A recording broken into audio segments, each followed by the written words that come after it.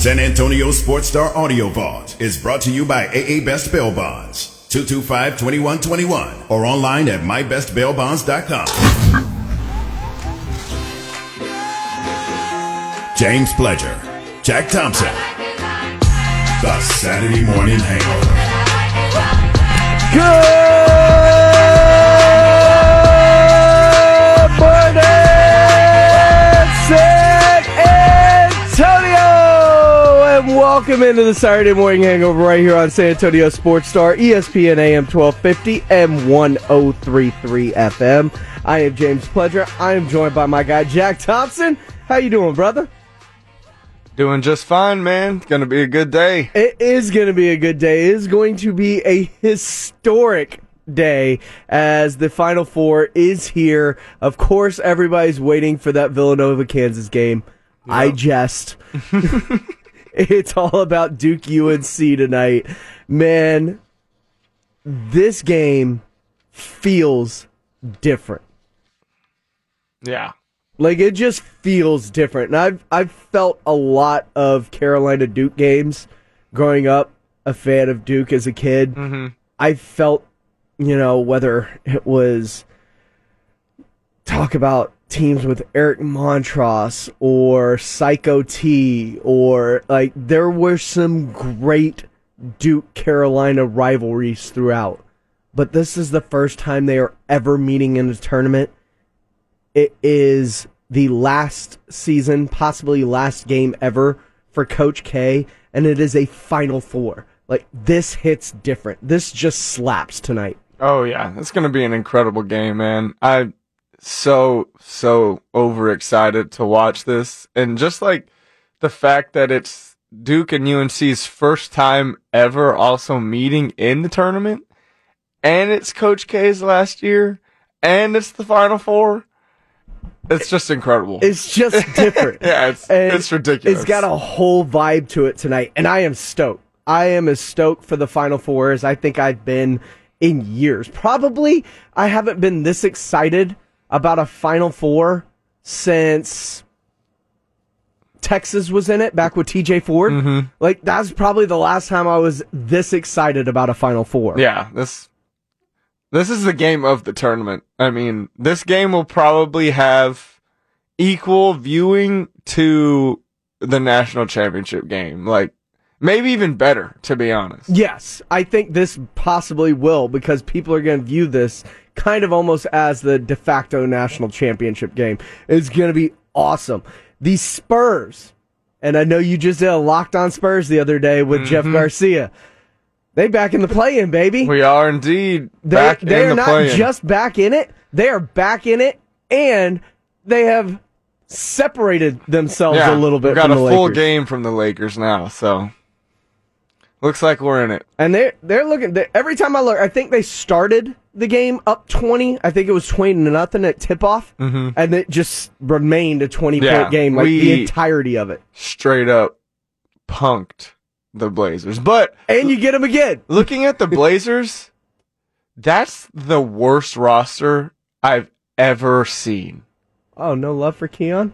Dude, they have no one. It's literally all role players and bench warmers. There's no secondary stars. There's no one. No love for Drew Eubanks. Dude, take a look at the roster. It's terrible. It's truly terrible. They understand the assignment. Yeah. Yes. We talk about knowing the assignment. They definitely understand what the assignment is right now. The NBA as a whole, the playoff picture is fun down the stretch right now. You have the Warriors who just jumped back into third. But Steph is going to be out for a while. You've got Memphis that looks like 20-2 without Ja.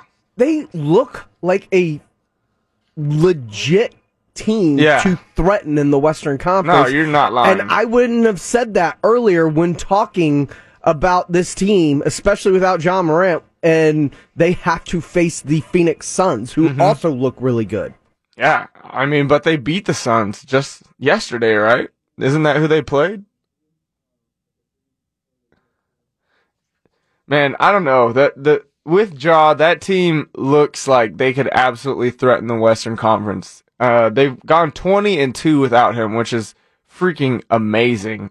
Even on that team, they really don't have any secondary like stars. Dylan Brooks would probably be their second best player. Yeah. He's averaging about 18 plus a game, so he's definitely super solid. But love me some Dylan Brooks. Love me some Desmond Bain. Love me some Triple J. Oh yeah, love Triple J. He's Jared so Jackson good. Jr. is a baller. Leading the league in blocks too. It doesn't feel like a great roster outside of Ja Morant, but they are just solid. And I kind of feel like I'm looking at a future iteration of the Spurs when I look at them. Hopefully so, man. Does it not feel like it in a way? Like a bunch of solid dudes surrounding one person, and they're just really, really good. Like, no superstars outside of Ja Morant anywhere on that team. Yeah.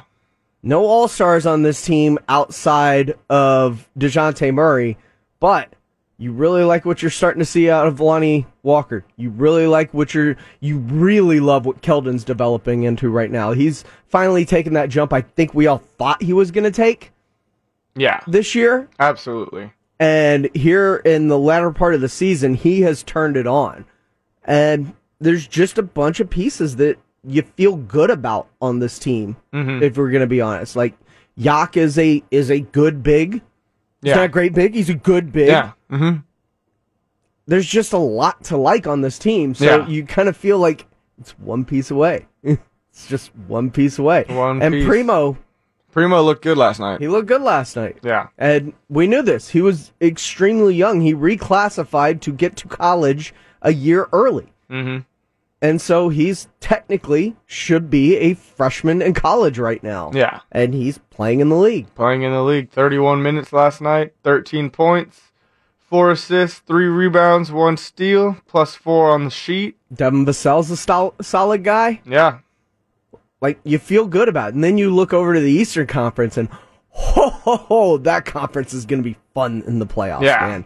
That conference is going to be legit fun when I look at it. 4 games separate the 1 seed and the 6th seed. Yes. 2.5 games separate the 1 and the 3.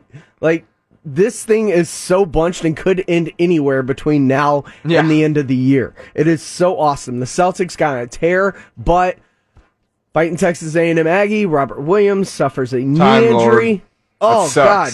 That's big time. Timing of that. He's the best defensive big in the NBA, and it's not close. Yeah, he can switch 1 through 5. Elite rim protector. Yeah, Robert Williams has been great for the season. For them to lose him, it's going to be tough. I mean, I think, and you hope they can get him back in time because there is the possibility they can get him back in time for the postseason. Yeah, I think they would have to go probably the first round without him. But I mean, as the Celtics sit right now, they would be playing the Nets. God, that's just a team you don't want to see in the first round. Especially now that the mandate's been lifted. Yeah. Well, yeah. It's tough. Yeah. But it's insane because you look at this. Chicago's been great most of the year. We've talked about DeMar at length. 50 burger for DeMar. Another 50 burger the other night. Like, the Eastern Conference, I think, is going to be so much more must watch. And then, of course, it looks like the Bucks have flipped that switch. Yep. Giannis has just been on a tear recently, man. What he's done to the Nets, to the Sixers, and to the Heat, like in almost consecutive games, it feels like. I mean, he's been playing upper echelon teams one after the other, and had the embarrassment of Joel Embiid plus the block to win the game. Like, Giannis is playing at a different level right now. Again, he is elevated. It felt like they were kind of coasting through the regular season, and they're starting to turn it on.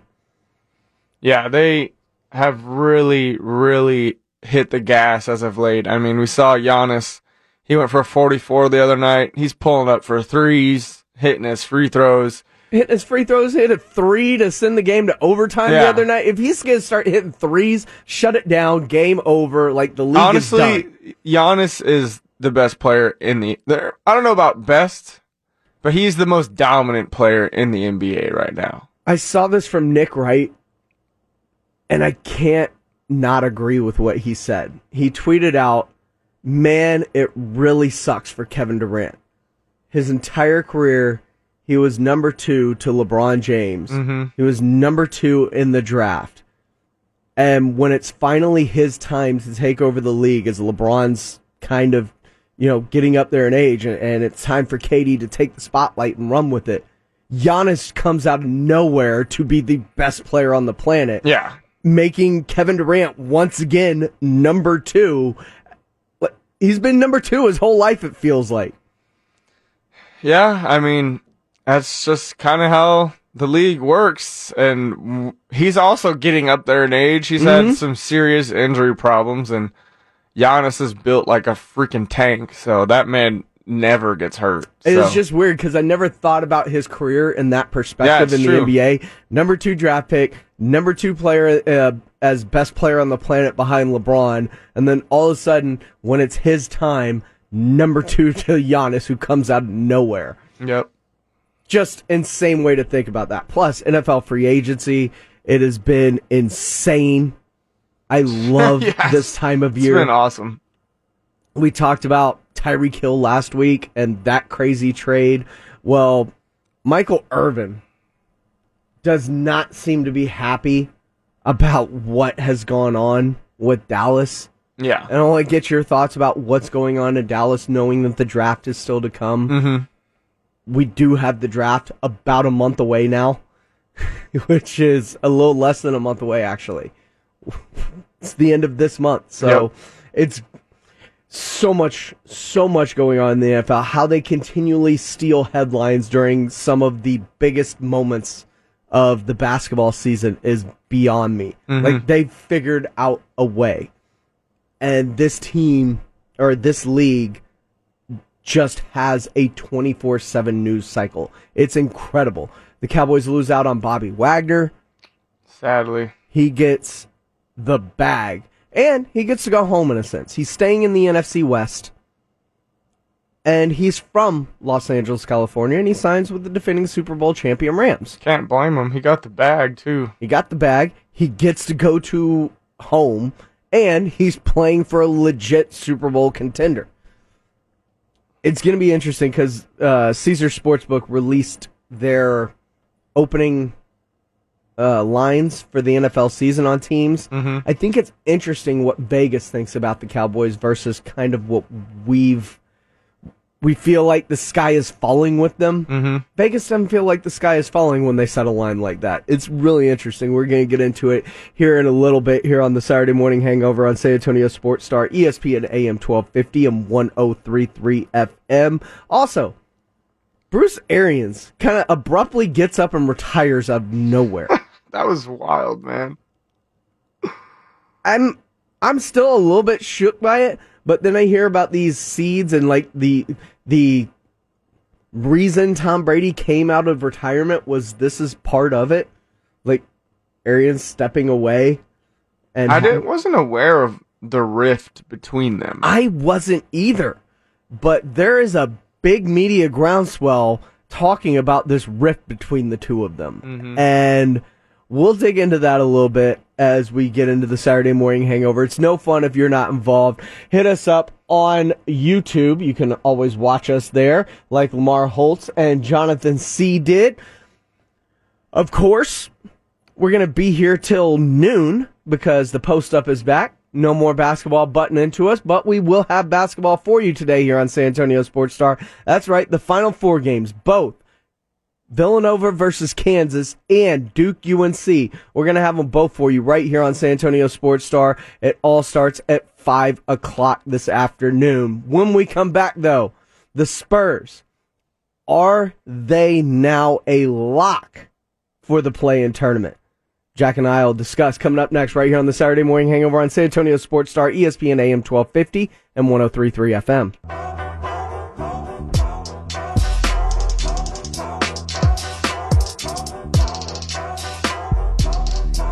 Welcome back into the Saturday Morning Hangover right here on San Antonio Sports Star, ESPN AM 1250, 1033 FM. Jack and I are running it till noon. Oh, yeah. For both the Post-Up and the Saturday Morning Hangover. When we left, we were talking about the San Antonio Spurs, who have moved into the 10th seed out west and have put in some space between them now, as even LeBron and AD can't save them from sucking. Nope. As you saw the Pelicans kind of put that game to bed last night with the reinforcements coming, did that solidify your thought of this team's in the play-in? Like, there's no way they're out right now. Basically. I mean, it's going to come down to the last 4 games, I think, really, for us. The Lakers' schedule is much tougher through the rest of the game, but we've got 6 games left. We've got the Pelicans again next to put more space between us. But we do have the Mavs, the Jazz. Who may not be playing for anything. Yeah, I mean, they could be sitting guys down the stretch for sure. But our last 4 games are tough. We got the Mavs, the Nuggets, the Jazz, I believe, and the Timberwolves. I don't know. It's 4 tough games in our last 4. Yeah. But it's going to come down to those. But if we win the next 2 and get 2 full games ahead of them, it's all wrapped up. And we're looking, I would say it's like 75-80% right now that we're sitting in the play-in as we sit.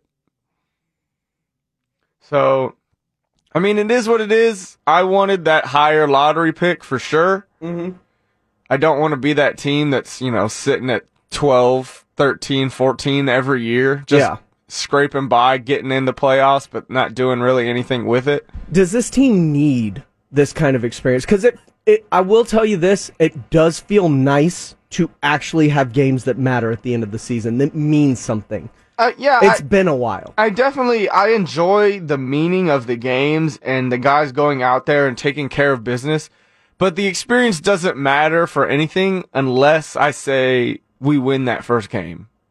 In the play-in, and we make the second one. Because I feel like one game, it's not really, I don't see much meaningful experience out of just one game. It's hard to quantify what it means, but you saw with the Phoenix Suns. Yeah. It meant a lot for them to be in the position to make the playoffs, to make the play when they were in the bubble. Yeah, just having the opportunity, being in the bubble and doing what they did, it felt like it helped to propel them forward. You definitely have to... Of course, Chris Paul helped propel them forward too, but it felt like the rest of that young team took a big step in the bubble. Yeah, you've got to take your baby steps and sort of prove that you belong, and there's something to that for sure.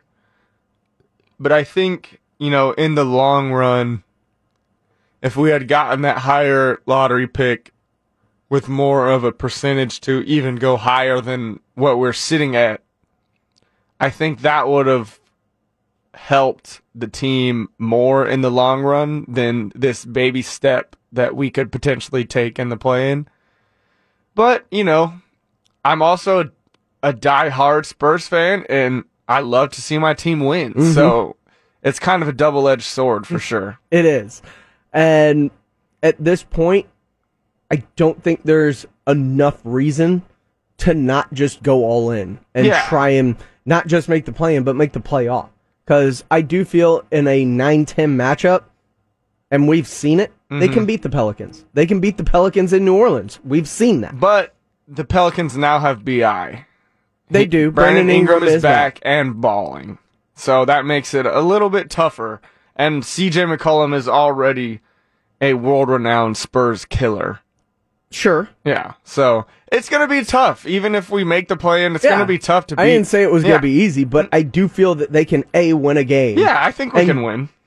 To say in a one-off against either Minnesota or the Clippers that the Spurs, I've seen them battle the Clippers this year and take them down into the... I was at a game where they took them down to the final minutes. So I don't see it out of the realm of possibility. But even just getting in and getting these guys that have 0 to minimal playoff experience. Yeah. I think it means a lot. I mean, the only ones that have meaningful playoff experience are DeJounte, Jakob, and Josh Richardson. Those are the only 3 on the team. So, yeah, I mean, it's definitely good for the young guys to get a taste of that one and done, like, we have to go out and take care of business in this game. But I just think the addition of a lottery guy, a potential superstar that we could get in that top 10 would be more beneficial down the road than just the play-in tournament. So, Johnny Davis and Jaden Ivey both declared for the NBA draft the other day. Yes, sir. And I'm looking at this, and I don't expect Jaden to be there, obviously. No, Jaden's top 5. Yeah, he's top 4. He could honestly jump Chet. Yeah, he could jump any of the 3. I think Paolo may have cemented himself with this tournament run. I think so too. Yeah. It's what everybody expected to see out of him all year long because he spent most of the year deferring. Mm-hmm. And in the tournament, we've seen him take over games late. Yes. And he's been phenomenal. That's what a lot of people have been wanting to see out of him. So it was nice to see that, but I look at it. Yeah, I could see him going 2, 3, 4. Yeah, I've even seen a mock draft with Jaden Ivey going 1. I don't think that's going to happen, but still, like, he has firmly cemented himself in that top 4. No, he will not. Jaden Ivey will not fall past 4. But Johnny Davis is a name you could see sliding to the back half of the top 10. And I think the only thing that causes Jaden Ivey to slip is he doesn't have that above the rim type game. He's an expert scorer. Neither does Luka Doncic. Yeah, exactly. No, yeah, but Luka's a whole different animal. Sure. Yeah. But I mean, above the rim, while it's nice and fun. But I think that's what propels Jaden Ivey above Johnny Davis is just the sheer explosiveness. I've honestly never seen a quicker player than Jaden Ivey. Quicker, that down the court speed. I think the last player that I remember like that would be De'Aaron Fox, who just could get the ball off the rebound and literally beat everybody down court while dribbling and score. It's pretty incredible. So where the Spurs would be picking, what do you see in that range? I mean, there's definitely some good guys we can still get. Because we're talking about 9 to 12 at this point. Yeah, they're not the game changers that we could potentially snag before that. For me, top on my list, and it's, a wish and a prayer that he fell this far, I still love Benedict Mathurin. That guy oozes NBA stardom to me. He looks like a bigger Donovan Mitchell. He's hyper athletic, super strong, really put a lot of work into his, 3-ball. And just to see what he did against, who was it, where he had 30 points, against TCU, and sent them into overtime, got the 30-burger, and then finished the game out with like 6 or 8 points just in overtime. I mean, that guy, he's something else. So if Benedict Mathurin somehow falls there, you snag him. After that, it's kind of just who you like best. And Johnny Davis could be there, and I'd be happy with Johnny Davis. I think he can be another guard. Yeah, I mean, I think he can be a very good player. And like we always say, you don't draft for need that high. You draft for lottery ticket. And Johnny Davis, I mean, he is an expert scorer. He knows where his spots are. He's lethal in the mid-range. Spurs love that kind of stuff. So I would not be surprised if Johnny Davis was there. We snag him. Outside of that, there's kind of 3 guys on my radar at that 9 to 12 area.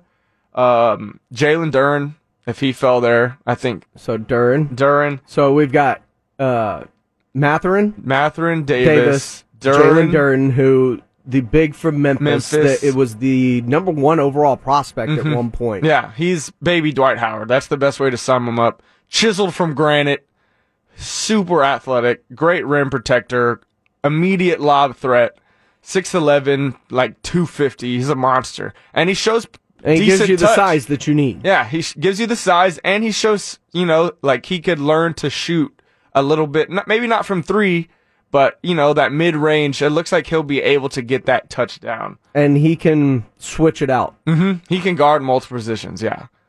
2 other guys I like, Mark Williams from Duke has catapulted himself up in the rankings through his playoff run. I mean, that's a guy's a double threat every game. 7'1" with like a 7'8" wingspan. Super athletic. Another guy, immediate lob threat, great rim protector, and, big enough to bang and run with the bigs and the small bigs that play in the league. So I like Mark Williams a lot. And after him, I really like Jeremy Sohan from Baylor. He's kind of a point forward type guy, 6'9", can grab the ball off the board and take it up court. He can shoot threes. Who? He can.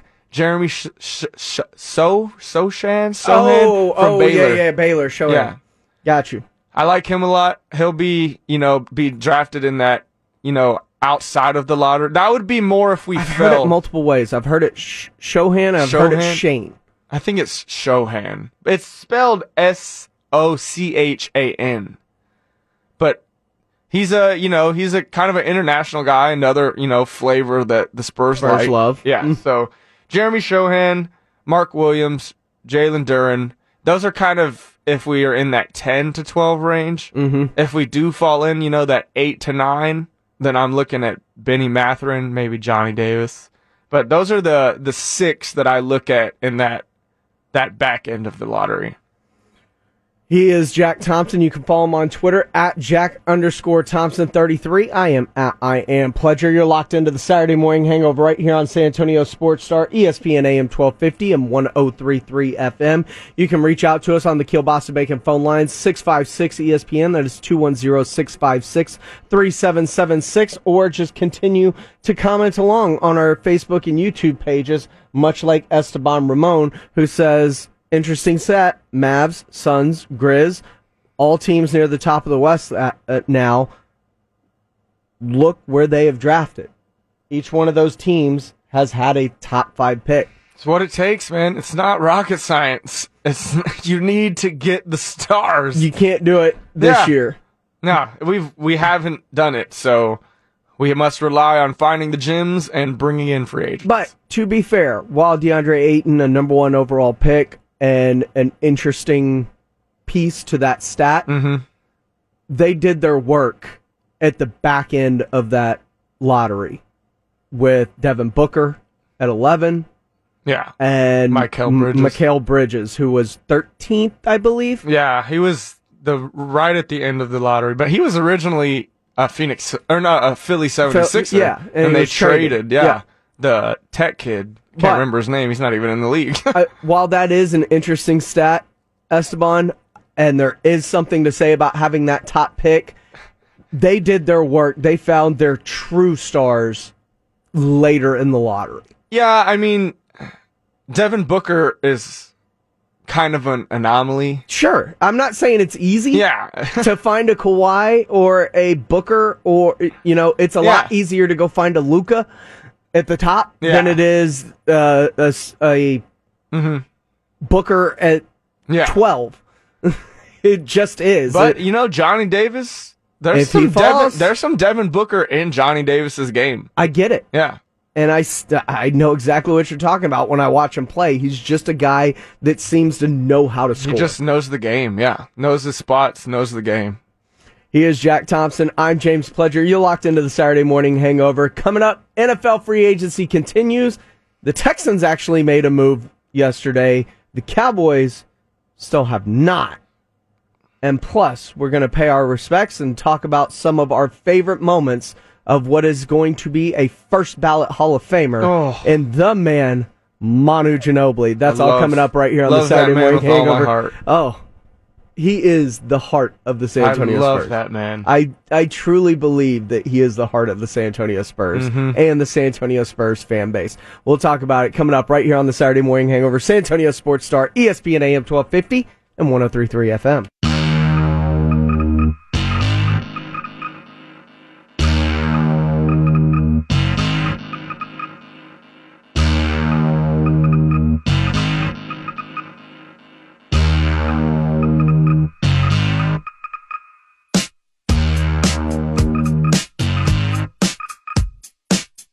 Welcome back into the Saturday Morning Hangover right here on San Antonio Sports Star, ESPN AM 1250 and 1033 FM. I am James Pledger. I'm joined by Jack Thompson. Thanks for spending your Saturday morning with us. We are your hangover without the headache. Jack, the Dallas Cowboys have been very quiet during free agency. Is that the best way to put it? Yeah, I would say so.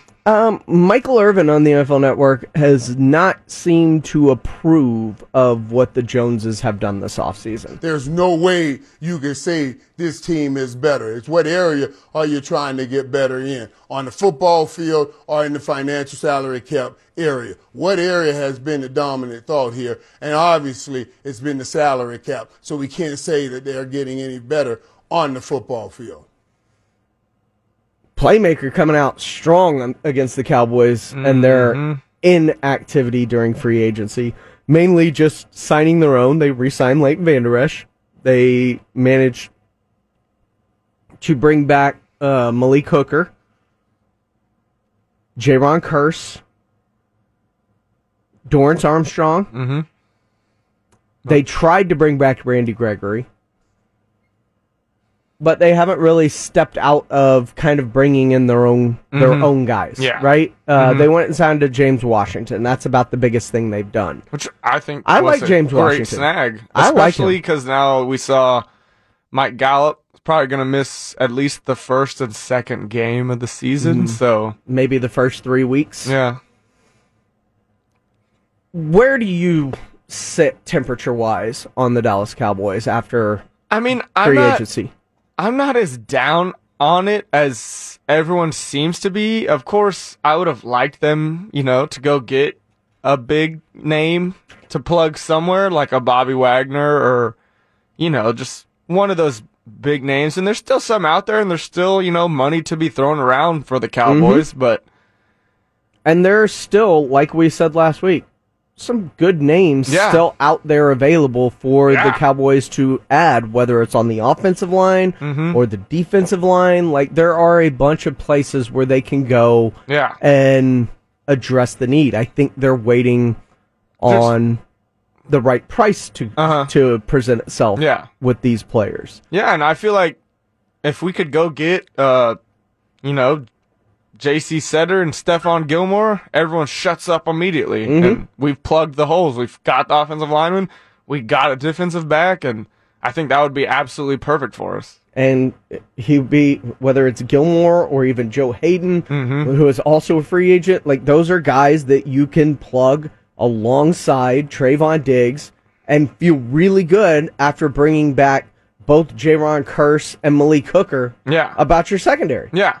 Exactly. You can feel really good. Or if we went and got Tyrann Mathieu too, I would love to get him.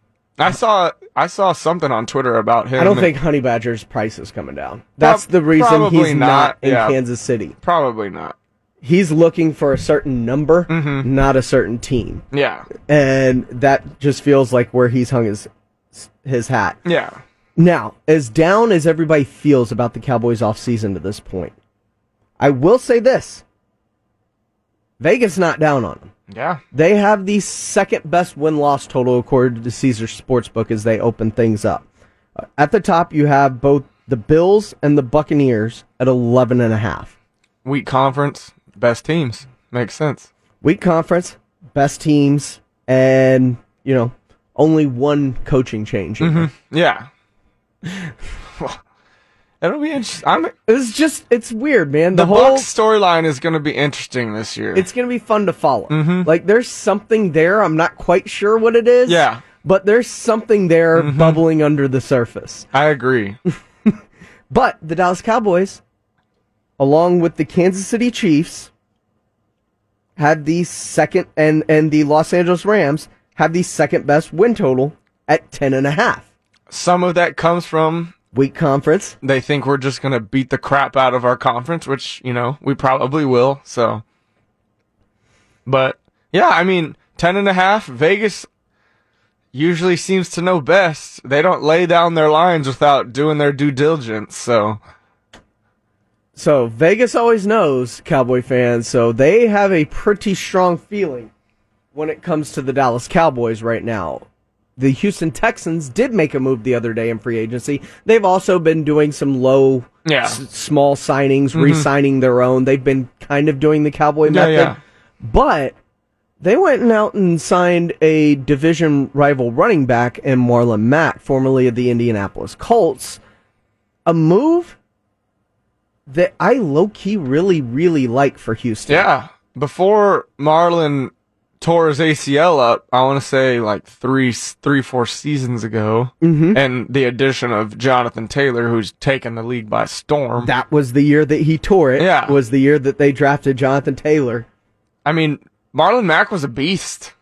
He's a good running back. Can catch the ball, runs with a lot of power, got some breakaway speed. Had over 900 yards his first year and 1,091 his second year before tearing his ACL, his Achilles. Oh, it was his Achilles. It was his Achilles in the 2020 season opener.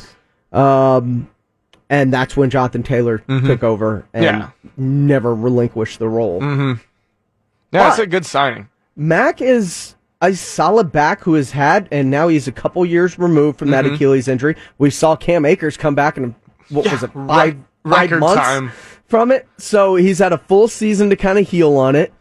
He was used sparingly last season, and you add him to a depth chart that includes Rex Burkhead, Royce Freeman, and Scotty Phillips.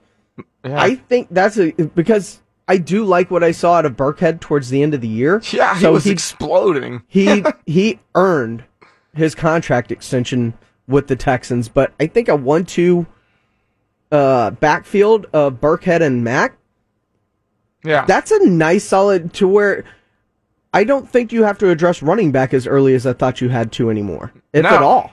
Yeah, I think I would like to add a young running back in the draft, but it's not imperative anymore. No, it's definitely not. I mean, Marlon Mack's last full season, he had 1,000-yard rushing. So, it's definitely good. He's only been in the league 5 years. 5 years? Still a young guy.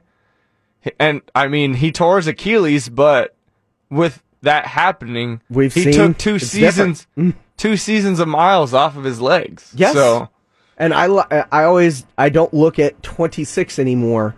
I look at how much have you been used. I look your mileage. I look at your mileage as the odometer, not your age anymore, because I truly believe that you see it with a lot of backs. And I think Derrick Henry, like, we're going to see a fall at some point with him because he takes a pounding. Yes. And he is the focal point of that offense. Yeah. So I think there is a cliff for Derrick Henry coming at some point. And maybe that's what the Texans are kind of waiting on. Like, they slowly building this team up to kind of capitalize, because now you've got Matt Ryan leading the Colts. Don't know how much is left in that arm, the older he's gotten. And the Titans are centered around Derrick Henry for the most part. Yeah.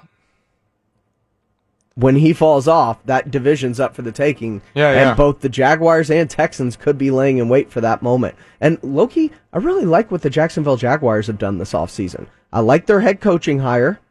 Well, they were immediately 100 times better as soon once as they got right. Yeah, once they got. Did you see his comment the other day on that podcast? Yes. Where he was just throwing shots at everyone, inadequate teammates. Who's this 99 guy on the Rams? He's pretty good. Yeah.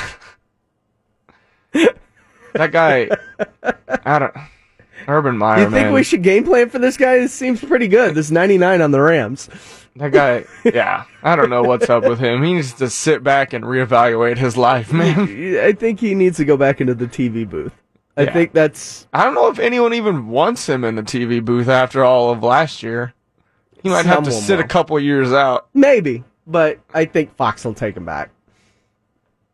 It's not like their pregame show's great anymore. Yeah, I don't watch the Fox pregame anyway, so... It's Matt Leinart, Reggie Bush, and Urban Meyer, so...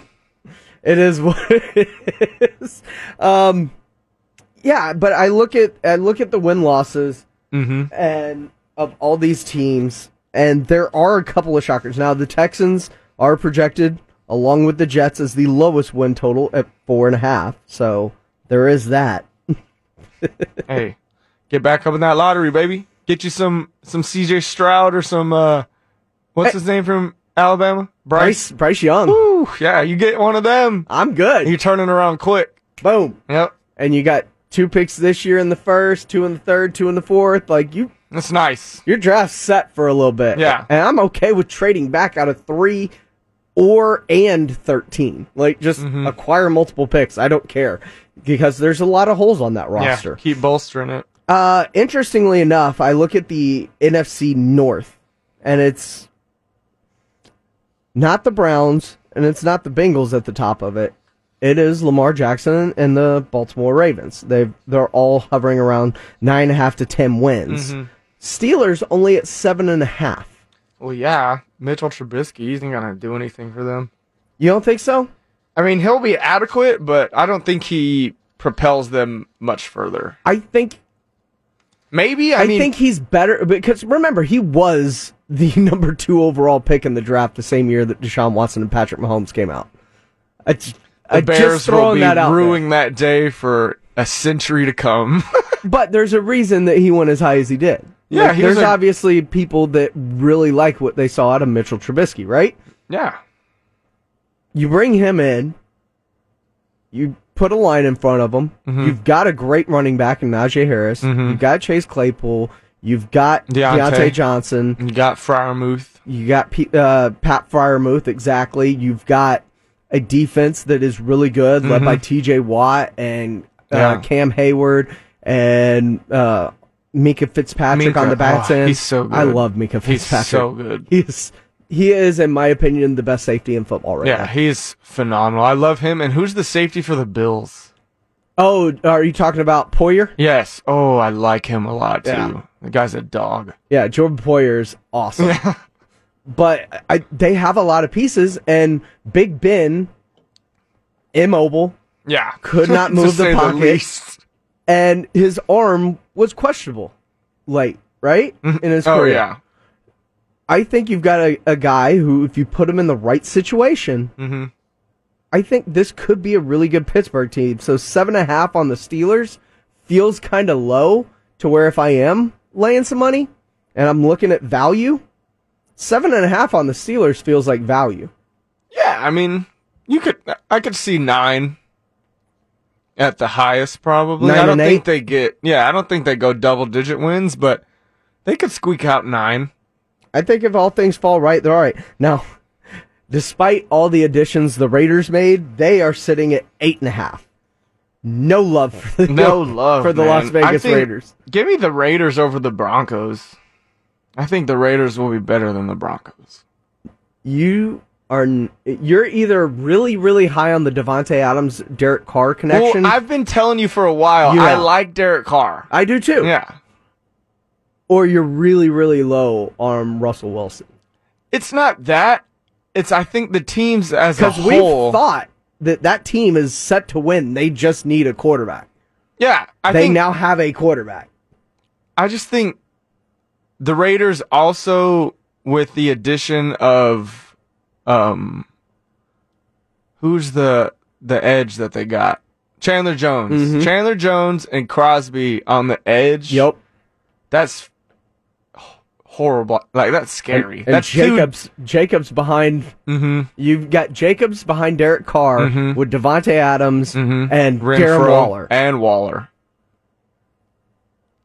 The only thing that sets maybe the Broncos ahead of them is their defense is on the back end past the line. Simmons is better. I can't even tell you anyone off the defensive line on the Raiders, to be honest. Outside of Chandler Jones and Max Crosby? No, like... behind them. Yeah, behind them. Backers, defensive backs. Mississippi State safety. I don't know. Oh, God. It'll come to me. It's like John Abrams. Oh, yeah. Jonathan Abrams. Yeah. I like him. He's a run stopper defensive back. Yeah. He hits really hard. Yeah. I like him. Does. Yeah. Just in case you were wondering, the Tyreek Hill move did not completely put the Chiefs at the bottom of the league. No. They're still projected to win the AFC West with 10.5. I think the Chargers win the AFC West. You do? Yeah.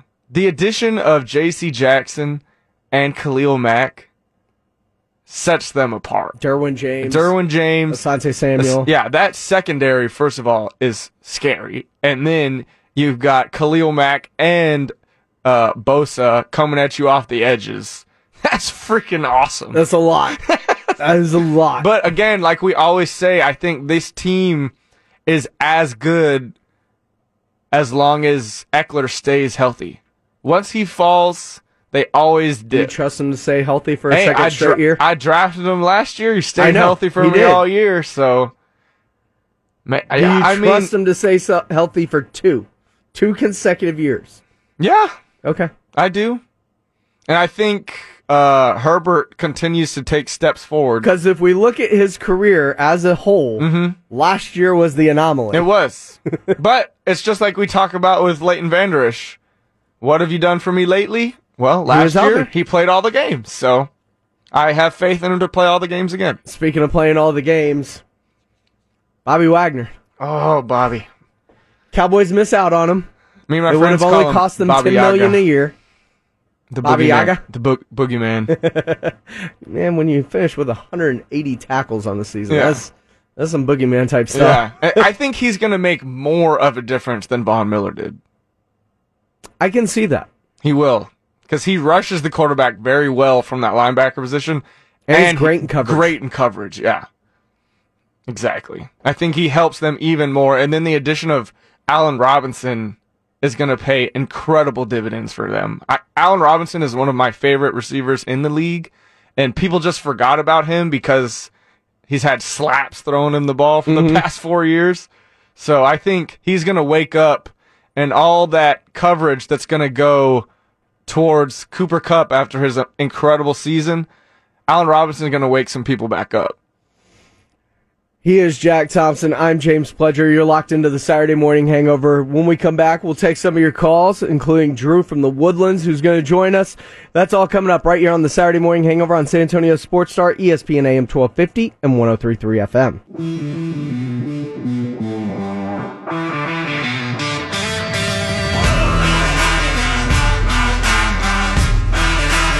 You're locked into the Saturday Morning Hangover. We are your hangover without the headache right here on San Antonio Sports Star, ESPN AM 1250 and 103.3 FM. I'm James Pledger. I'm joined by Jack Thompson.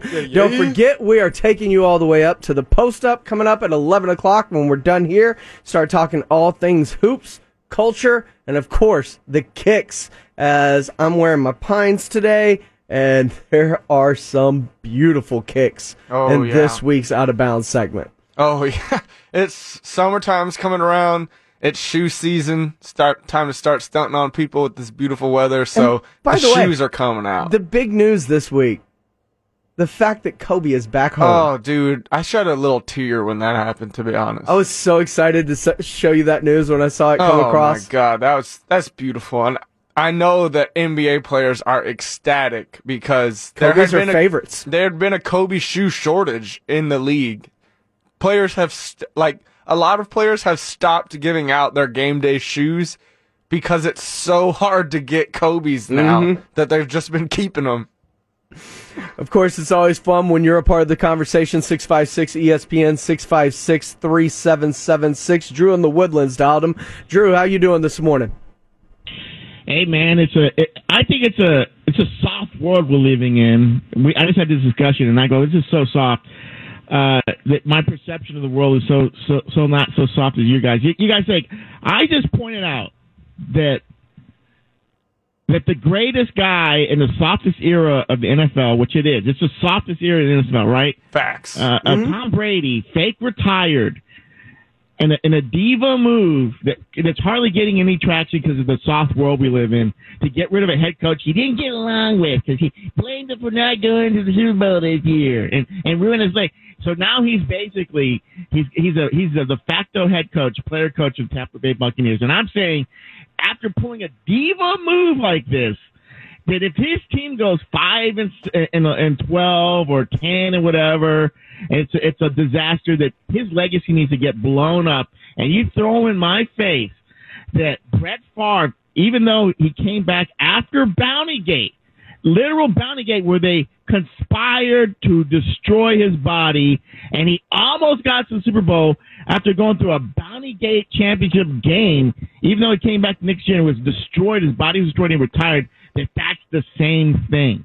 Because Brett Favre had some retirement issues with Green Bay. It's not even the same thing. It's not the same guy. And you guys all believe in your little draft picks. Like you're picking, think, oh, this is going to fix my team, even though year after year, top draft picks don't do anything in the NBA. Karl-Anthony Towns did nothing until he went to LeBron. I mean, not Karl, but Anthony Davis. Karl-Anthony Towns is the next Anthony Davis.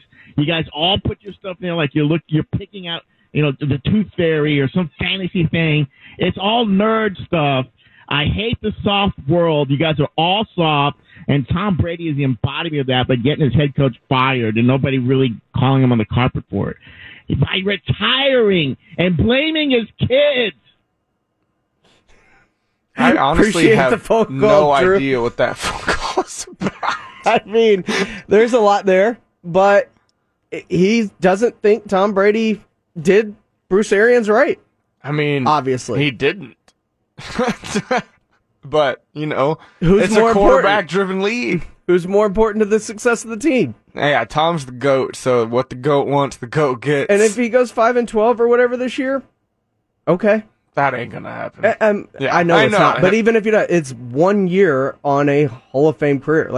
And he mentioned Brett Favre. Yeah, Brett Favre forced his way out of Green Bay. Mm-hmm. He was the first person to really do this by faking retirements and mulling it over. I mean, he wanted to go to Minnesota and took a pit stop with the Jets to get where he wanted to go eventually. Mm-hmm. And dude's an Iron Man. Played through a broken ankle basically and still almost got them to an NFL Super Bowl. It was incredible. Brett Favre is one of my favorite quarterbacks of all time.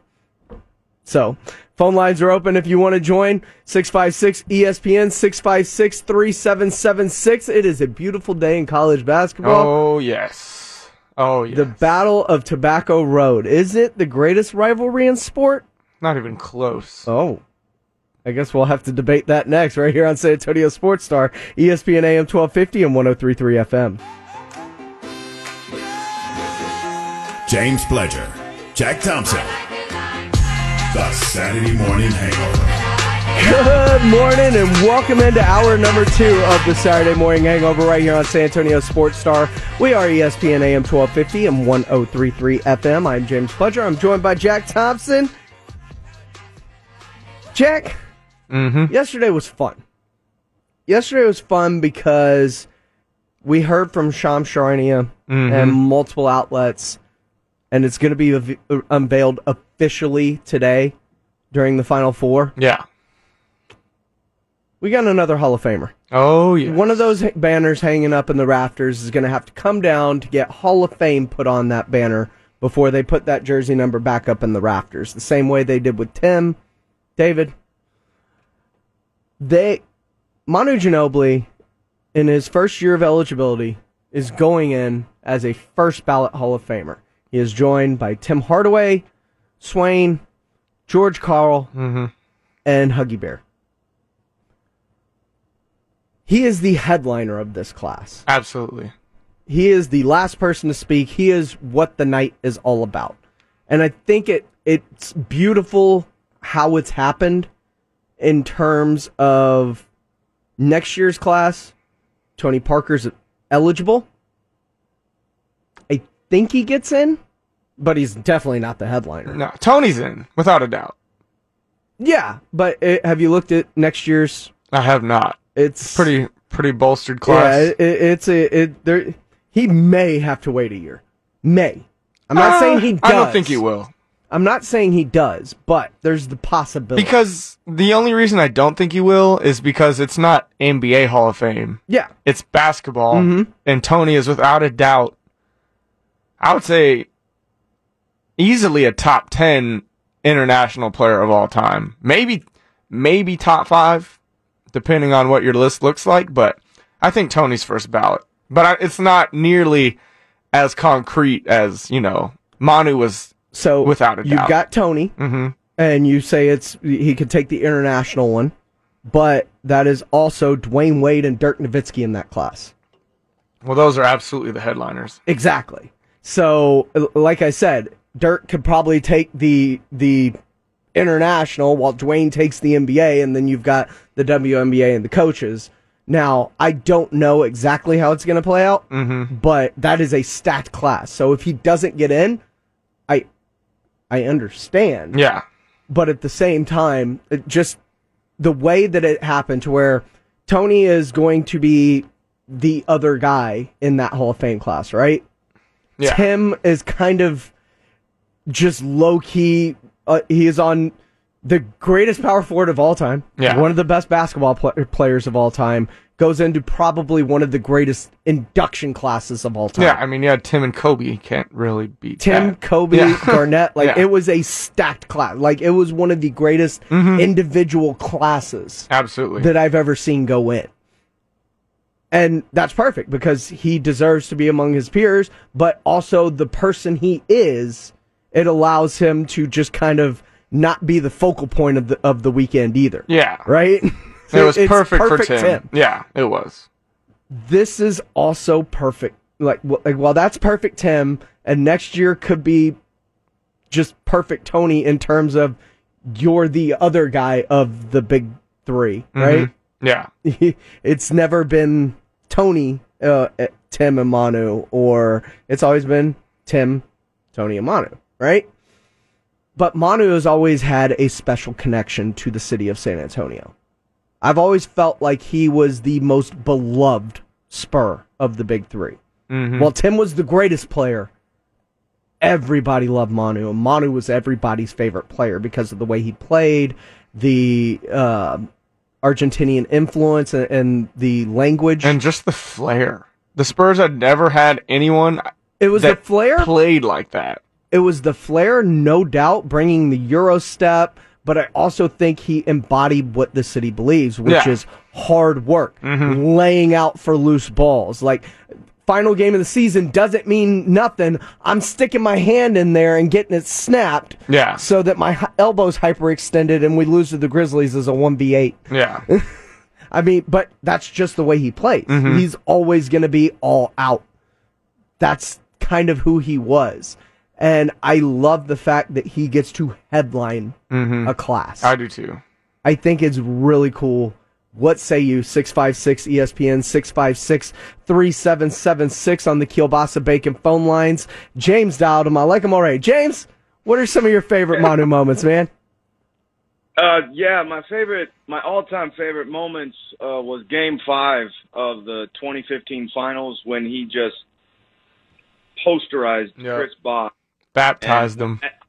When I was watching that game, and when he did that Bosh, it was like, this series is over. It's ending tonight. And then I was at a friend's house. I think it was the 2017 season when the Spurs played the Rockets, and one of my best friends was a diehard Rockets fan, and I'm a diehard Spurs fan. All right, so you got good friends, too.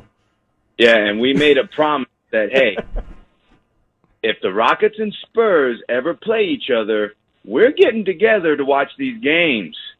And he was so heartbroken when Manu blocked Harden at the end of Game 5. That was beautiful. Snatched his soul. Yep. And, I was very happy to hear that Manu's going to be a Hall of Famer, but I'm also pleasantly surprised that he's going in on the first ballot because there have been some great players, even recently, like Reggie Miller, who didn't get in on first-year eligibility. Reggie had to wait till his second year of eligibility. And one last thing, and I'll hear your guys' thoughts, is that a lot of people focus on the fact that Manu led Argentina to the gold medal in 2004 Olympics. But they forget that he also led Argentina to the bronze medal in the 2008 Olympics. And against tougher teams. His accolades. Absolutely. So I'll just listen to y'all's thoughts. Appreciate the phone call, James. Thanks for calling in this morning. Yeah, I've always said Manu could have never played a second in the NBA, and he is still a Hall of Famer. Like, his international career alone and Olympic career makes him a Hall of Famer. Yeah, he's probably the best, international, Olympic. Yeah, exactly. Yeah, the best. That's the best way to put it. Because the best international player is Dirk, but the best international. Did Dirk play a lot internationally though? Not. I mean, international into the NBA wise, okay. international player. I see what you're saying. But as far as Olympic games, FIBA games, Manu's the best ever. He's the best to ever represent his country. Yes. A gold and a bronze against, You can miss me with all the golds that LeBron James has racked up in his Olympic career. Yeah, no, because he's playing with the 12 best players in the entire world on his team. The fact that LeBron didn't win a gold when they lost to Argentina, that says more than all the golds he won. Exactly. So that moment right there, that cemented Manu as a first ballot Hall of Famer right there. Because he did that with Fab, right? The second best player on that team was Luis Scola. Fabricio, Manu. Well, that was 08, right? Yeah, I think it was 08 08. I'm trying to remember who all was on that team. Costa Rica had Barea on it, right? Back then. But man, yeah, there was a whole bunch of not a lot. There were some serviceable NBA players, like you mentioned, Scola being the second best player on that team, Fab being a part of it. But other than that, there wasn't a lot of NBA talent rolling around on that team. And he beat a team that was, had LeBron James and Tim Duncan on it. Yeah. Literally, two of the top 5 best players of all time. And it wasn't just 2 of the 5. You could argue, I think Allen Iverson was a part of that team. They had, that Team USA team is the reason that the other players started to take basketball more seriously. Yeah. That loss to Argentina in the Olympics, that was the reason that Team USA started going to FIBAs, getting people indoctrinated to the team early. Yeah. There is a reason that USA started taking this more seriously, and Manu Ginobili is that reason. Yeah, it was Manu, Scola, Carlos Delfino. All right. Pablo Prigioni. Andreas Nocioni. Oh, I forgot about Nocioni. Yeah, those were the NBA players on that team. That's it. That was the list. That's it. Delfino, and he won Fabrizio, a gold with that. Scola, Manu, Prigioni, and Nocioni. Now look up the USA roster in 2008, because this is interesting, because compare that team to what USA rolled out there and didn't win with. That's the more impressive feat. I think. The USA team had, where is it? Oh, here we go. Melo, Boozer, Bosh, Kobe, Dwight Howard, LeBron, J. Kidd, Chris Paul, Tayshaun Prince, Michael Redd, Dwayne Wade, and Darren Williams. And they lost to Prigioni and Nocioni. Let's face it, they lost to Manu. They lost to Manu, but I mean, those guys had to guard players too. So that's just probably the greatest upset of all time. Yes, that is USA versus Russia, or the USSR at the time, in hockey. That is, do you believe in miracles? That's literally a miracle. It's incredible. Yeah, it truly is. Manu, and look, as a Rockets fan, I get it. The hardened block is one of the best things. His ability to miss and take an attempted block at the first shot attempt. Yeah. To which he steps through, and gets it to the shot he really wants. Yeah. His ability to land, recoup, locate, turn, and then get a clean block from behind. Yeah. It's incredible. Yeah. And some of the best body control we've ever seen in the NBA. It's insane watching Manu. And here's the best thing that I could say about Manu. because left-handers always look weird to me. Like their shooting stroke always looks weird. Never really put two and two together that Manu was a lefty. Mm-hmm. Like I never recognized the just fact. So fluid. Yeah, like his shot didn't seem weird to me. No, I agree. And that's awesome. Because I don't know what it is. Like people used to talk about lefty strokes and how beautiful they are, and Brandon Rush was a guy that they talked about like that. I hated his shot. Like it looked weird to me. Yeah. Manu, I never put two and two together. I was like, oh, he's left-handed. Like I'm always reminded during the broadcast, going to the left, because you got to stop him from going left because he's a lefty. I was like, oh yeah. But his three was beautiful. Like I loved his shot. It was wet. It looked good, and I'm about that. Absolutely. 656 ESPN 656-3776. Damn. Dang. Missed me with that. Sorry, Psycho War. Wow. That's not great. I'm so sorry. That's why I don't drive a truck. When we come back, it's the NCAA title game. Ooh, it is baby. Final Four time. Yeah. And you're going to have to explain to me how your comments at the end of the first hour. I misspoke. I misspoke. Just lay it out for me. Yes. When we get back, how it's not even close when I asked if there was another rivalry better than this, and you said it's not even close. I was like, oh, we'll find out what Jack meant when we come back right here on the Saturday Morning Hangover, right here on San Antonio Sports Star, ESPN AM 1250 and 103.3 FM.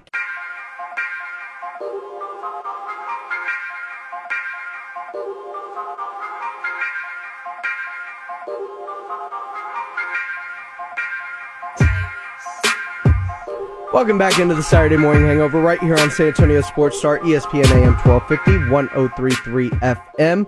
I am James Pledger. I'm joined by Jack Thompson, a little K Tronada to get you going this morning, who, by the way, I found out is playing at Float Fest. Yeah, he usually plays there, and I saw him once at, I saw him at ACL festival.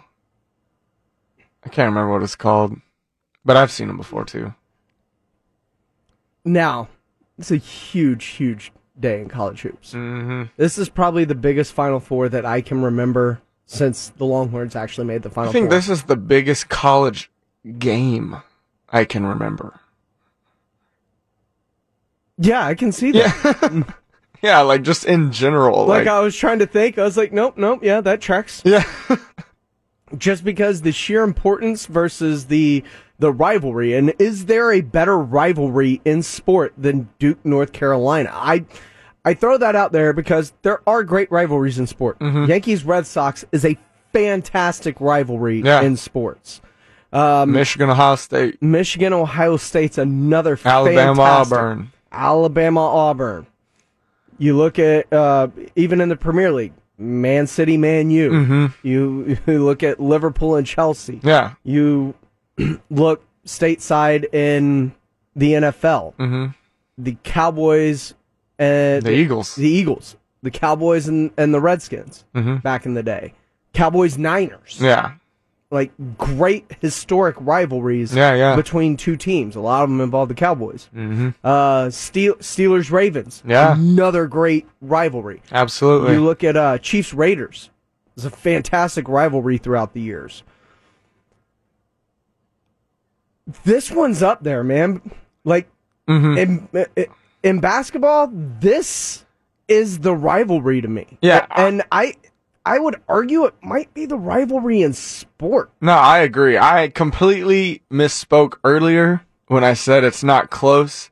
I meant nothing comes close to Duke, North Carolina. The schools are 8 miles apart in the same state. They're two of the blue bloods of the entire, college basketball landscape. They have. And if you were to mention blue bloods in college hoops, it's Duke, UNC, Kentucky, Indiana. Indiana's not a blue blood anymore, but at one point they definitely were. I don't think you lose that classification. I think that you do, man. You do? Yeah. Because I think UCLA is still one. It's Duke, UCLA, Kentucky, North Carolina.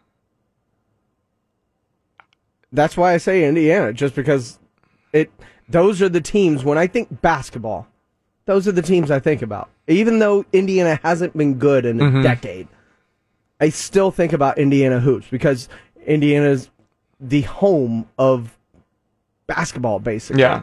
Like, you think basketball, you think Indiana, you think Hoosiers. Mm-hmm.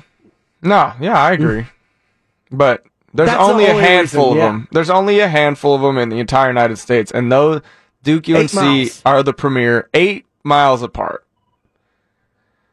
This is the 100th career meeting between Coach K and, UNC. Duke is 50-49. So this game could tie it up. It could give Duke the edge by 2. I mean, it's the Final Four. Yeah. It's Coach K's last Final Four. Duke just lost to UNC in their senior game at Duke. They didn't just lose. They got smacked They around. got smacked. So this has every storyline. Every storyline. And I still find it absolutely insane that in the history of the tournament, these two teams have never met in the tournament. Well, part of that is because, they always line them up on separate sides, so hopefully they can meet in the championship. This is just the worst UNC has been seeded in quite a long time, so they just fell into Duke's side. But yeah, there was one other, I want to say it was like 91 or 92, where they almost met in the championship, but they both fell short. So, but yeah, this is it, man. This is what college basketball is about for sure, and I am elated. Any sort of adjective you could think of. And you think about the history that this game has produced, whether it's Carter, Jerry Stackhouse, I mentioned Montrose and Tyler Hansborough earlier, Michael Jordan, Christian Laettner, Bobby Hurley, Grant Hill, Carlos Boozer, Mike Dunleavy, Jason Tatum, JJ Redick, Kyrie Irving, and then on the UNC side, you've got Joel Berry, Marcus Page, like so many great players, Josh Jackson, like so many great college players have come out of this program. Jay Williams, Jay Will, Zion, RJ Barrett, like the list goes on and on and on. And between these two schools, it's incredible. I like Duke UNC is one of the reasons I really got into like basketball and college hoops, and that was the reason for me. Like, I grew up loving Duke, and there was just always that different aura around this game that no other game really in sports to me has created. the same feeling. Yeah, created. It's just something different, and I am so excited for tonight. I would argue that Alabama-Auburn borders on that. UT-A&M used to be like that. God, it did. It did used to be like that. UT-A&M used to be like that. I miss that so much. I miss the feeling of that game. Like the week of that game. Like when it was game week. There was just a different feel to how your week was going. It's always the in-state that makes it better. I think so too. And it can't be forced in-state. Like Texas Tech, that feels forced. It's forced. Especially after A&M left, they tried to force it, and not a rivalry. It didn't fit. Baylor doesn't fit. Like, nothing else fit the way that Texas and Texas A&M fit. Yeah, I agree. And Duke UNC, this is going to be such. I think this is going to be one of the most watched basketball games of all time. Yeah, all time. I agree. I completely agree. Overshadows everything. It overshadows everything, including the other Final Four game, which is Villanova, Kansas. Yeah. And what's crazy is these 4 teams have the most. Kansas is a blue blood. Villanova is also a blue blood. Yes, but so is Kansas. Kansas even bigger than Nova and bigger than Indiana. Yeah, I would agree. Kansas is as blue blood as it gets. But these 4 teams account for, I want to say, 46 Think Final about it. Four appearances between all four. Something Roy crazy Williams like that. Coached at 2 of those Blue Bloods. Yeah, it's wild. That is wild. I didn't even think about that until just now. I was like, Roy Williams was UNC and Kansas. Mm-hmm. Just amazing. Yeah. He is Jack Thompson. I am James Pledger. Remember, we got the post up coming up next at 11 o'clock. We'll go 11 to noon. Get you caught up on all the hoops news, including the NBA with the San Antonio Spurs, who are currently sitting in the play-in tournament. 10th seed, baby. It is what it is. Well, we're going to talk about that next, right here on the Saturday Morning Hangover on San Antonio Sports Star, ESPN AM 1250 and 103.3 FM.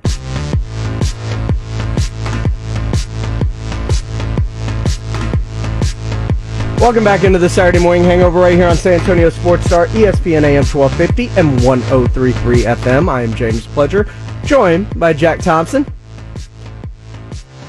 San Antonio Spurs currently sit 10th in the Western Conference. They have now put a full game in between them and the Lakers, as the Lakers ended up losing to the Pelicans last night, while the Spurs completely decimated the... Is it disrespectful to even call them a G League team? Yes.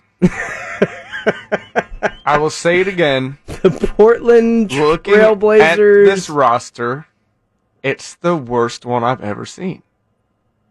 I'm not going to disagree with you. It is absolutely terrible.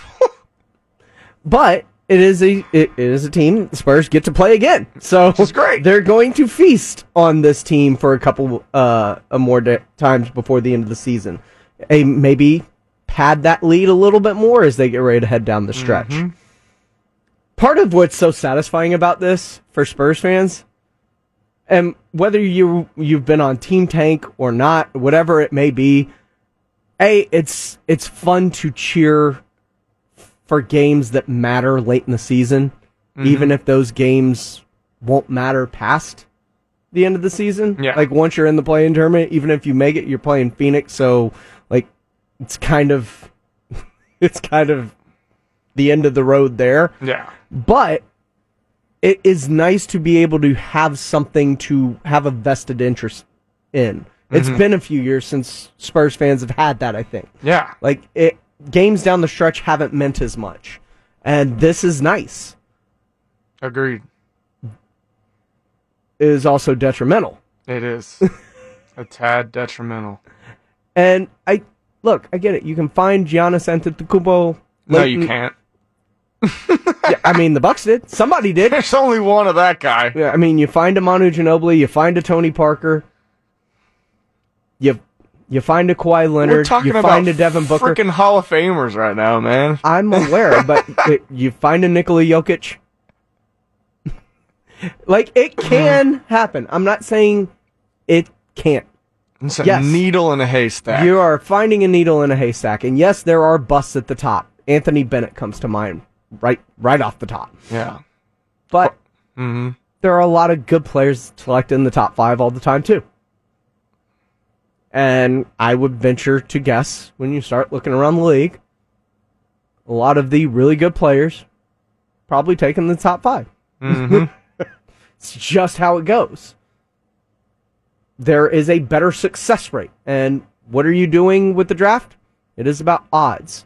What is the stat you read to me earlier? 4 years ago, 4 years ago. the Suns, the Grizzlies, and the Mavericks were the worst teams in the NBA. They're now the 3 best teams. And now they have the 3 best records in the league. You know why? Because they picked high. They got 2 number 1 picks, Ja and Luka. Ja was 2. Ja was 2, Luka was 1. No, Luka was 3. Was he 3? I can't recall. I think he was 3. But top 5. yeah, top 5 picks. DeAndre Ayton, Ayton. number 1 overall. Yep. I mean, they did it right. And you can even say the Warriors. Yeah. When you're a struggling team, the best way to get better is, you suck for 1 year. You suck out loud for 1 year. You go pick in that top 5. Get you someone who's bona fide, star-bound. And I'll tell you, watching a guy who my Rockets sucked out loud for, I like the development of Jalen Green. 33 points last night. I like the development of Jalen Green. He is starting. He's a star, to man. get- Yeah, that's a future NBA star right there. And that's what you do, man. You got to put up with it for a couple years, but the fruits of your labor will come. And we've seen it. Quick 4-year turnaround for these teams. And now all 3 of those teams have a viable shot to go win it all. Proof's in the pudding, man. Spurs fans, you got to look towards the future. It's more than 1 season. It's more than 2 seasons. Can't just turn it around in 1 or 2. It takes time to get back to that championship level pedigree. We'll see what we do at this offseason. Well, there's nothing they can do this offseason unless they go buy a Yeah, that's what it's going to take. We're going to have to buy someone. top 3 guy. Yeah. Because they are going to have cap space. Yeah, we'll have a ton of cap space. Is there anybody you would covet that would make this team better? I mean, off the bat. God bless you. Yeah. Sorry. Off the bat, players that come to mind that immediately jump us into that, top level team. Because the Suns did that. Mm-hmm. The Suns did do that. They went and got a Chris Paul, and that catapulted them on their rise. The Mavs drafted a Luka. The Grizz drafted a Job, which, by the way, 20-2.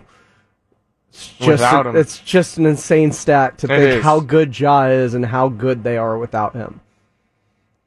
Really, the only 2 players that come to mind. Yeah, it's not a great free agent class. It's really not. That immediately catapult us, back into playoff run contention would be Ayton and Zach LaVine.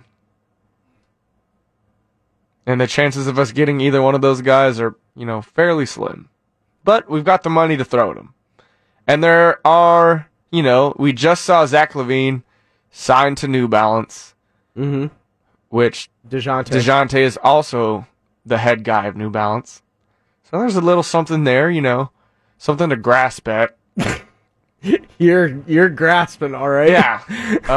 Ayton, he's a free agent, but he's going to want that. He's going to want the max. He's going to want the max. And I mean, LaVine's going to want a max too, so. LaVine, I can argue, is worth the max. Yeah. I would say Ayton's worth the max. He's had a pretty damn good year. Is he? Yeah, I would say so. I mean, he's averaging 17 and 10 with 2 blocks, 65 field goal percentage. Pretty dang good. Okay. Well, you don't think about Ayton when you think about the Suns. I know he's their number 1 pick. I know he's a defensive anchor. Yeah. But you think about Booker. You think about Bridges. You think about Chris Paul. I think about Jay Crowder. I don't really think about DeAndre Ayton when I think about the Suns that much. I just don't. He's not the first guy that comes to mind. He's not the 4th guy that comes to mind. It's because they have Book and CP3. If you put Ayton on the Spurs, I mean, I think you hear about him a lot more for sure. Okay. I think with us, with more touches, he's easily a 20-plus and 10 kind of guy. Because a lot of the times what he's getting points-wise for the Suns is the garbage buckets. Offensive rebounds, putbacks, lobs, stuff like that. He's not really, let's run a set, throw it into Ayton, and see what he can do. And he's restricted, so the Suns can match. They can match, and I fully expect them to, throw money back at him. So, those are really the only 2 guys that we They're could... both restricted, aren't they? Is LaVine restricted too? Let's see. I was just wondering out loud. Obviously. I don't know. It doesn't say right here. Is irrelevant, but is DeJounte a clutch guy? Is he a clutch sports guy? I think he is. DeJounte and Keldon are both clutch. Well, so is Zach LaVine.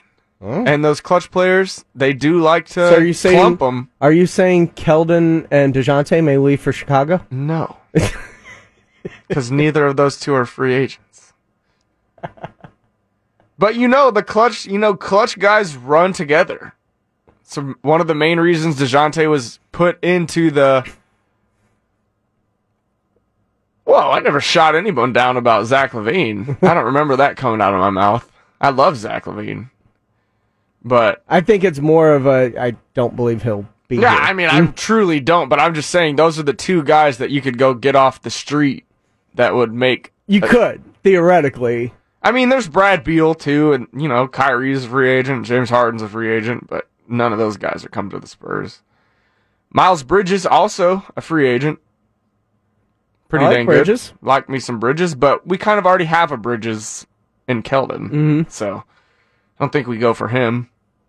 And then after that, it's a bunch of, role players. It's a bunch of Doug McDermotts.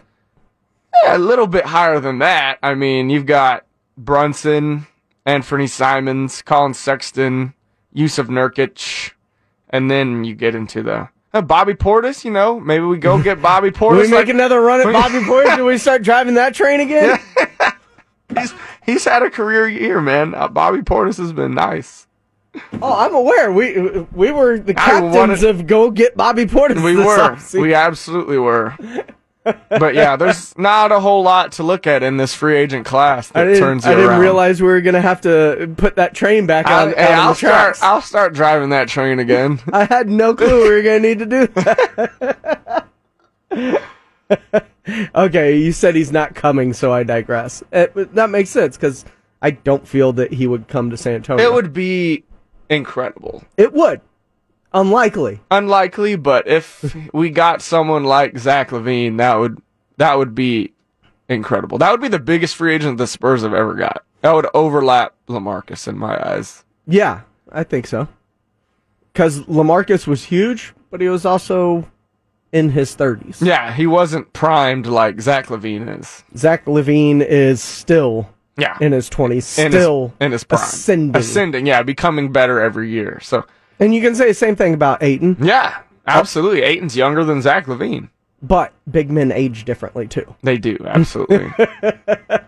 He is Jack Thompson. I am James Pledger. You're locked into the Saturday Morning Hangover right here on San Antonio Sports Star, ESPN AM 1250 and 103.3 FM.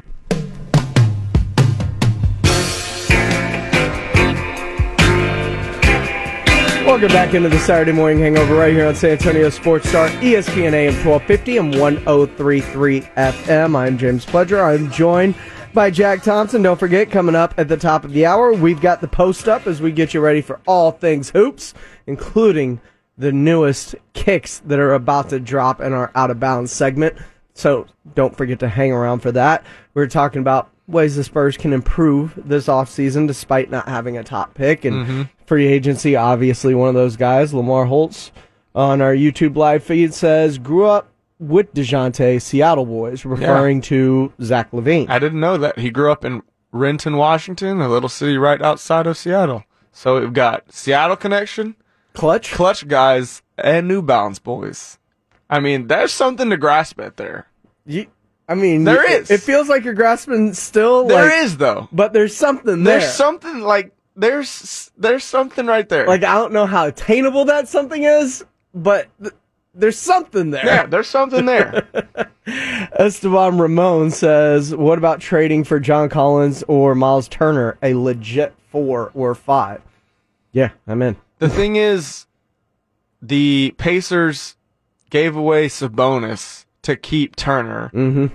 So I think they're going to keep. They're kind of locked in with him. I mean, they've made good improvements to that team. That would be a big detriment to them. I think it would take a lot to go get Turner. It would probably take Jakob to go trade for Turner. Mm-hmm. John Collins, on the other hand, they signed to this big bag, and still there's kind of seems to be a disconnect between them and the team. What it takes to go get John Collins, I mean, it would probably take a lot. It would take a lot. So does it seem like they're done with him? Like they signed him to the. It feels like there's some instant regret. It does. It really does seem like there's some instant regret. I mean, we saw this Hawks team go to the Eastern Conference Finals last year on the back of Trae Young. And they have supremely digressed this year. I mean, they're barely sitting at the 8th seed, I want to say. 10th.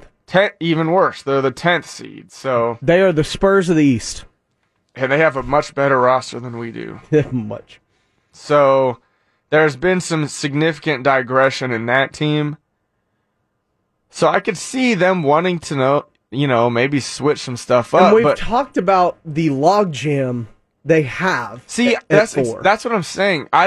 Between him, Hunter, Onyeka. Onyeka Okongwu, There's another one. Clint Capella. Well, that's a 5. They just drafted John Collins' clone. I gotta look up their roster. Oh God, because we wanted him here. The kid from, was it North Carolina? No. They didn't have anyone go league last year.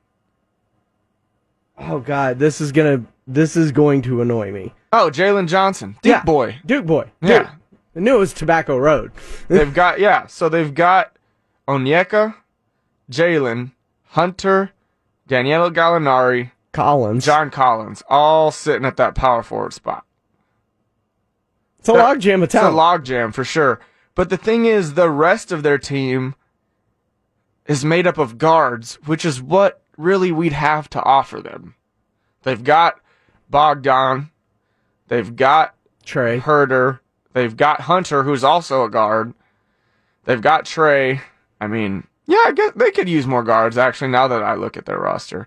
But, I mean, it would take, to go get John Collins, it would take our lottery pick, it would take a Devin or a Keldon or a Lonnie or someone of that regard, and probably someone else, too. You think Keldon's got to go?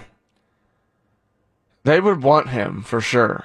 I know they want him. Honestly, they've got a lot of forwards. Would you part with him, though? Not Keldon. No, I don't think I would give Keldon up. Because I like what I'm seeing from Keldon late in the year. Keldon's had a better season than John Collins. Yeah, John Collins is 16 points a game right now, 52%.